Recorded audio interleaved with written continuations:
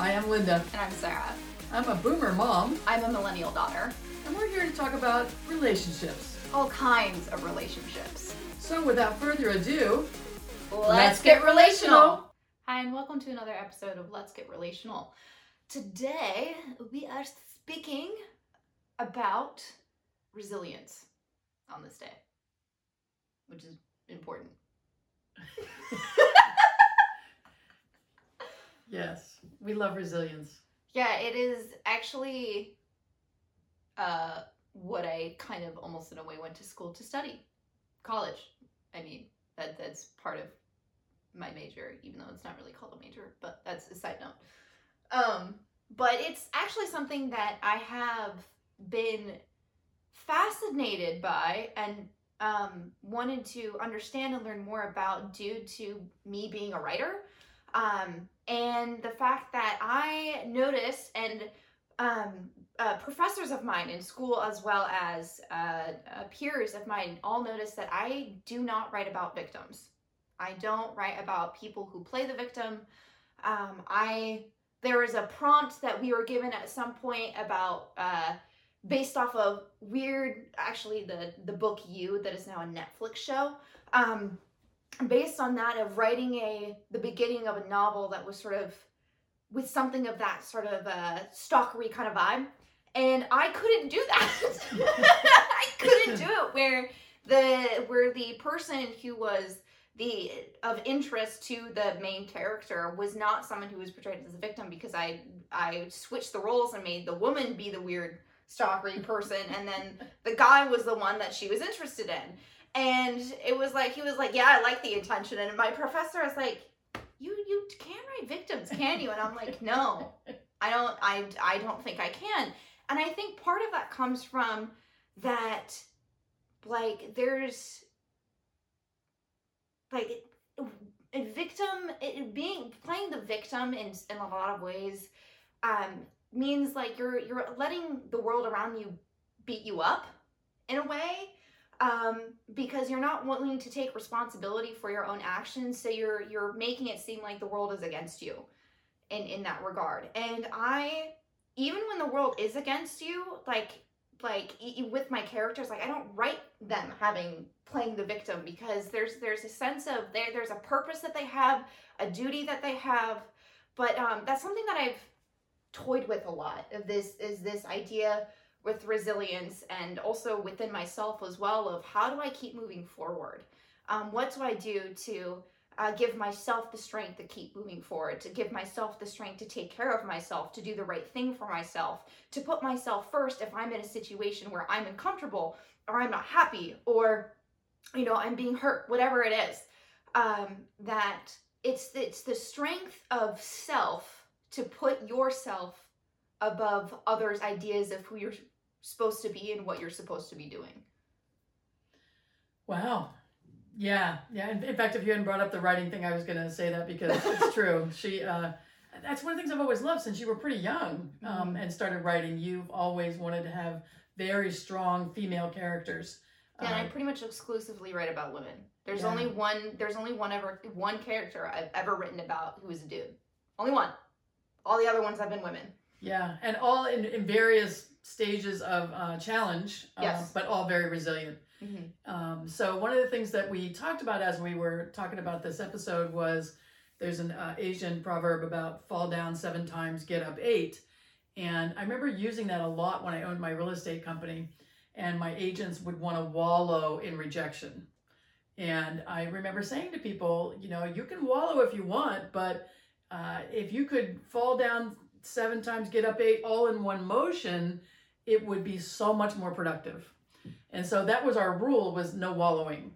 And I think there needs to be a time for feeling the feeling, for having the pain, all of that.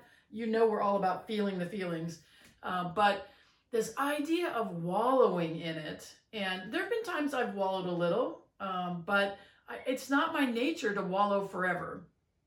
And there are some people whose nature it is to wallow forever. And the recovery from things that happen in your life take whatever time they take, but you can also help them along. For me, doing therapy, doing breath work, doing water work, there have been a number of different modalities I've used to help me move through things that felt like challenges and pain that was unresolved from childhood. And so I really, really encourage you to move it physically through your body. There's something about it that, the wallowing just makes us rigid and small and contracted, and it does not allow the feeling to move through. We attach to that feeling rather than attached to what's on the other side of that feeling. And part of that's because it's scary. Yeah, We don't know what's on the other side of that feeling. Yeah, and so like I imagine this image just came to mind of like when of wallowing, where it's like you're sitting in a puddle and rain is falling around you and the puddle just keeps getting bigger and it keeps getting higher, but you're not moving. You're just sitting in the puddle, not doing anything. And you're like cold and you're miserable and you're just sitting there, and it's like the puddle keeps rising and you're just like, no, I'm gonna stay here. And like that's almost what it can feel like for someone who really just wants to wallow all the time about anything that goes wrong, and they're just like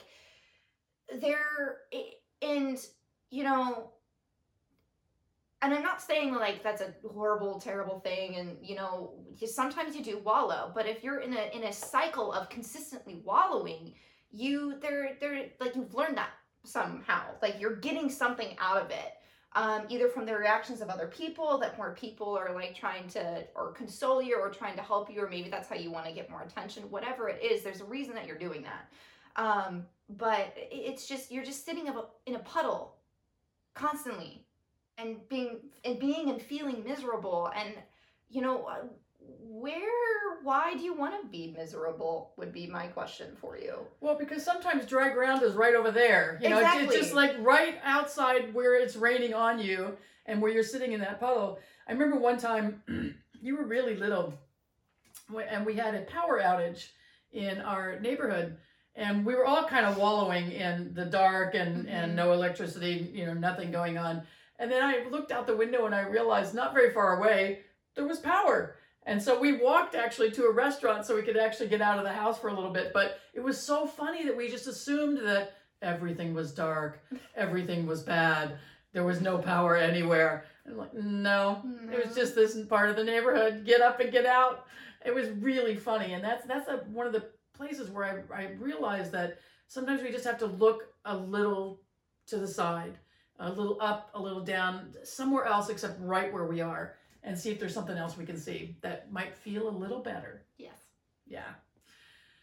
One of the things that happens with wallowing is that it's because you're not very resourced inside of yourself. And this is a concept that I've brought up to my clients a lot this year.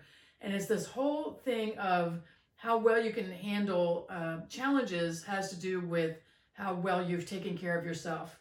Your self-care, your self-esteem, your ability to get your needs met, your ability to meet your own needs rather than trying to get them met from everybody else. And that's one of the things I really want to encourage you to look at. And we've talked about this some other times, and we'll probably talk about it often as we go through our future episodes too, is that being resourced makes all the difference in the world. And one of my goals is to feel like I'm resourced within myself and through my spiritual beliefs and practices so much that I don't need to get anything from anybody else. I love receiving love. I love receiving attention. I love all of that, but I want to be so inner resourced that I don't need that in that way, because I don't want to be needy. And it's not to say that I don't want to have help. It's not to say that I can't receive. It's none of those things. But that for me, it's about my spiritual practice of feeling really filled up on the inside so that I'm overflowing and I have a lot to give where it's appropriate. That's not to say that I'm going to go give that energy and all of that to people that are not good for me. I'm not. Mm-hmm. But, I might be of service to those people on occasion, but that is not going to be my regular practice to be doing that. Yeah, and, I had to deal with this in high school after the breakup of my parents, of really trying to figure out what it is that I wanted. So I was going through I went to somatic therapy. I went to a regular talk therapist to work out what I was feeling and to work on my own self-care and taking care of myself and understanding what it is that I really wanted and what I needed. Because, you know, as a kid, like, you need things from your parents. You do. You're not at the point of being resourced enough in yourself to be able to take care of all your wants and needs. There are times when you will not be able to, you know, even as an adult, take care of all of your needs. Sometimes you need to ask your friends, your family for help. And so I was still a kid and I was working through my shit, and it became very clear over time that the more resourced I got, the more I could make decisions that were really right for me, and even if they upset other people. And that's one of the key things that I had to learn through that process of, you know what, sometimes my decisions are going to upset other people. And they might tell me that my decision was wrong and that I was stupid for doing it. Even though I knew inside myself, my intuition, my spirit, whatever was totally aligned. It was like, you need to do this. This is the right step forward. This is going to help you and bring you to a place where you can be closer to stepping into who you fully are as a person. And so I did that, and part of what ended up happening is I don't really talk to the other side of my family anymore, because of the fact that a lot of them directly disagreed with the decision that I needed to make, because it helped me move forward and it helped me step into who I am as a person. And that's one of the biggest things that I learned about resilience, is that resilience is not only the fact of you keep moving forward, but it's knowing that people are going to have opinions about the decisions that you make. And they're going to think that some of your decisions are going to be wrong, and they're going to be very opinionated about that. And I realized that, like, you know what, their opinion doesn't matter if I truly know that what I did for myself was the right thing to do. And that sometimes doing the right thing for yourself can mean drastically upsetting other people. But, you know, if you have the support and you're able to move beyond that, it's like, that's super important, because you're putting your needs and your wants and your desires, your being, above anyone else's opinion of what box you need to fit into. So yeah. That situation was pretty intense, and for me, I had to get out of my head about what I thought should be. That, you know, you should be with both parents, you should work on these things, and she had expressed the desire to just live with me and to visit the other parent. Mm-hmm. And so I talked to her therapist, and the therapist said something really compelling for me, and that was, why are you more concerned with protecting your ex than protecting what Sarah wants and taking care of her? And I was like, whoa. And so she said, you need to let Sarah make her own decisions. She's old enough.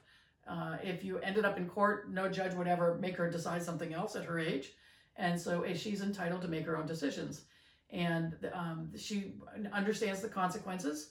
And I don't think at the beginning we really understood what was going to happen. We didn't really think that your relationship with everybody was going to dissolve. We didn't think my relationship with your brothers was going to dissolve, but it was all intertwined, and it was one of those situations where I just had to get out of the way. She was becoming a young adult, mm-hmm. and she was entitled to make her own decisions about those things, and that's painful on both sides. Yeah, it wasn't a fun decision. Let me just say, it wasn't like, oh, this is easy peasy. I thought about it. You know, this is gonna be great. Now, I was like, I knew there was going to be pushback, basically. But I was ready to face the pushback. And yeah, the pushback hurt, and it was kind of worse than I expected. But I couldn't let their opinions, like, push me back into the box and doing what I was doing, because I would not be here as I am today if I hadn't done that. And so I could see, even at, like, I was like 16, 17. No, I would have been 17. Just before you turned 16. then they didn't choose to live with you? No, that was junior year. Oh, well, whatever. That was junior year. Okay, 17. Because my biology always forget. teacher was an absolute dick to me. Also, ironically, his last name was Dick. I'm sorry if you're listening to this, but you probably never will, so whatever. Well, and I think the important thing here is about making choices. Yeah. And so that's the thing that she became so empowered by making that choice, even though it was super painful. And she did a lot of work with both therapists, because my feeling at the time was that talk therapy is great, but working through what's going on in your body at the same time is even better. And so I would highly recommend it. Yeah. When I discovered the somatic therapist, I realized I was using it also for my own growth. And then I've done a lot of somatic work with various people and various modalities since then, as Sarah. But it's about, putting your eye on the prize of what it is you want. Yeah. And knowing that you're always at a choice point. So she could have chosen to stay in that situation. Yeah. And she could have chosen to do what everyone thought she should do. And be miserable. Because that was the turning point for me. Is I was fucking miserable doing what I was doing. Going back and forth between houses. I was absolutely fucking miserable. Like, there was no, and I felt like if I continued in that cycle, I would probably lose myself to depression. Like, I was already pretty depressed, but like it would just like careen into a dark abyss. And it wasn't about going back and forth between houses. I want to just be clear about that. If you are in a situation where your kids are going back and forth between houses, or if you're a young person and you're going back and forth between houses, it's about the experience you have in each of those houses. Yeah, and that's what I'm referring to. So there was a drastic difference between how I felt, both like inside of myself at each house. And so with my mom, I felt like I could accomplish whatever I needed to accomplish. I had the wherewithal and the concentration and the energy and the expansiveness of that house too. Like, that house is a great feeling house, but it allowed me to like do what I needed to do to like, start getting ready, thinking about college and doing all of my homework and all of that kind of stuff. And I did not have that same feeling at the other house. I felt small and I felt contracted there. And so I knew that if I wanted to be better and really be who I was, that I could not continue to live in a place where I felt small and contracted. Yeah. So. Yeah. So, and if it had been me that she was saying that she couldn't live with, honestly, I would have just done whatever I had to do to create an environment that was more conducive to our getting along. But there are some times when that's just not possible. The other person doesn't have the capacity, the kid doesn't have the capacity, or the adult doesn't have the capacity. And so you've got to really be honest with yourself and keep your eye on the prize of what you want. I wanted a great relationship with her. I would have loved to have kept a relationship with her brothers and her other mom, honestly. But that wasn't my decision. That wasn't my choosing. And that's where you really learn where you have no control. And I could do as much as I could. And at the end of the day, they had their right to decide whatever they wanted to do that was best for them. And I got it. I didn't like it or it didn't feel good, but I got it. So, but I kept my eye on the prize of my relationship with her and helping her grow into a happy, healthy, functioning adult. And that has made all the difference. I mean, we've both just become so much more of who we're called to be in the world as we've navigated this. And it's not always easy. We don't always get along. I think we've said on other episodes, we don't scream at each other. We don't yell at each other. We don't do that kind of stuff. We hurt each other's feelings sometimes. But when we know that, we try to come back and just say, hey, I didn't mean it that way. Or I'm sorry that I see that affected you that way. Or I'm sorry I'm being such a challenge today. I'm grumpy. Yeah. So, really, when you're looking at resilience within yourself, keep your eye on that prize of what you want in your life and how you want to show up in the world. Don't become a victim to your circumstance. And I got to tell you, I know a lot of people's circumstances are really crappy. I get it. Oh yeah. I get it. Mm-hmm. I have been in really challenging situations. COVID for me during the probably about the middle part of 2020 was super challenging. We live in a place where we've been on mostly lockdown for however long it is now, too long. And I get it, and I don't disrespect the parameters, but it's really hard on people. And so I get it if you're in situations where you're living with people you would rather not be living with. Mm-hmm. I get it if you are doing things you'd rather not be doing. I get it if you're missing out on the kind of college experience you thought you were going to have. I get it if you have adult kids living with you and you thought you were done with that. I get it if you're with a spouse that you really thought you were going to be able to leave this year and you can't. I get it. But keep your eye on the prize of being resourced, being resilient, and being able to live your life the way you'd like to live it. Nobody can make you feel anything. Yeah. And so, their words might hurt, their actions might hurt, but there's a place in you that's very resourceful and very resilient that can fully experience life on a level that other people don't, because they just don't go deep enough to find that place. And that place, that part of you, like, you can call it whatever you want. You can be your connection to spirit. It can be, your great power. It can be your inner goddess, your inner god, whatever it is, your inner deity.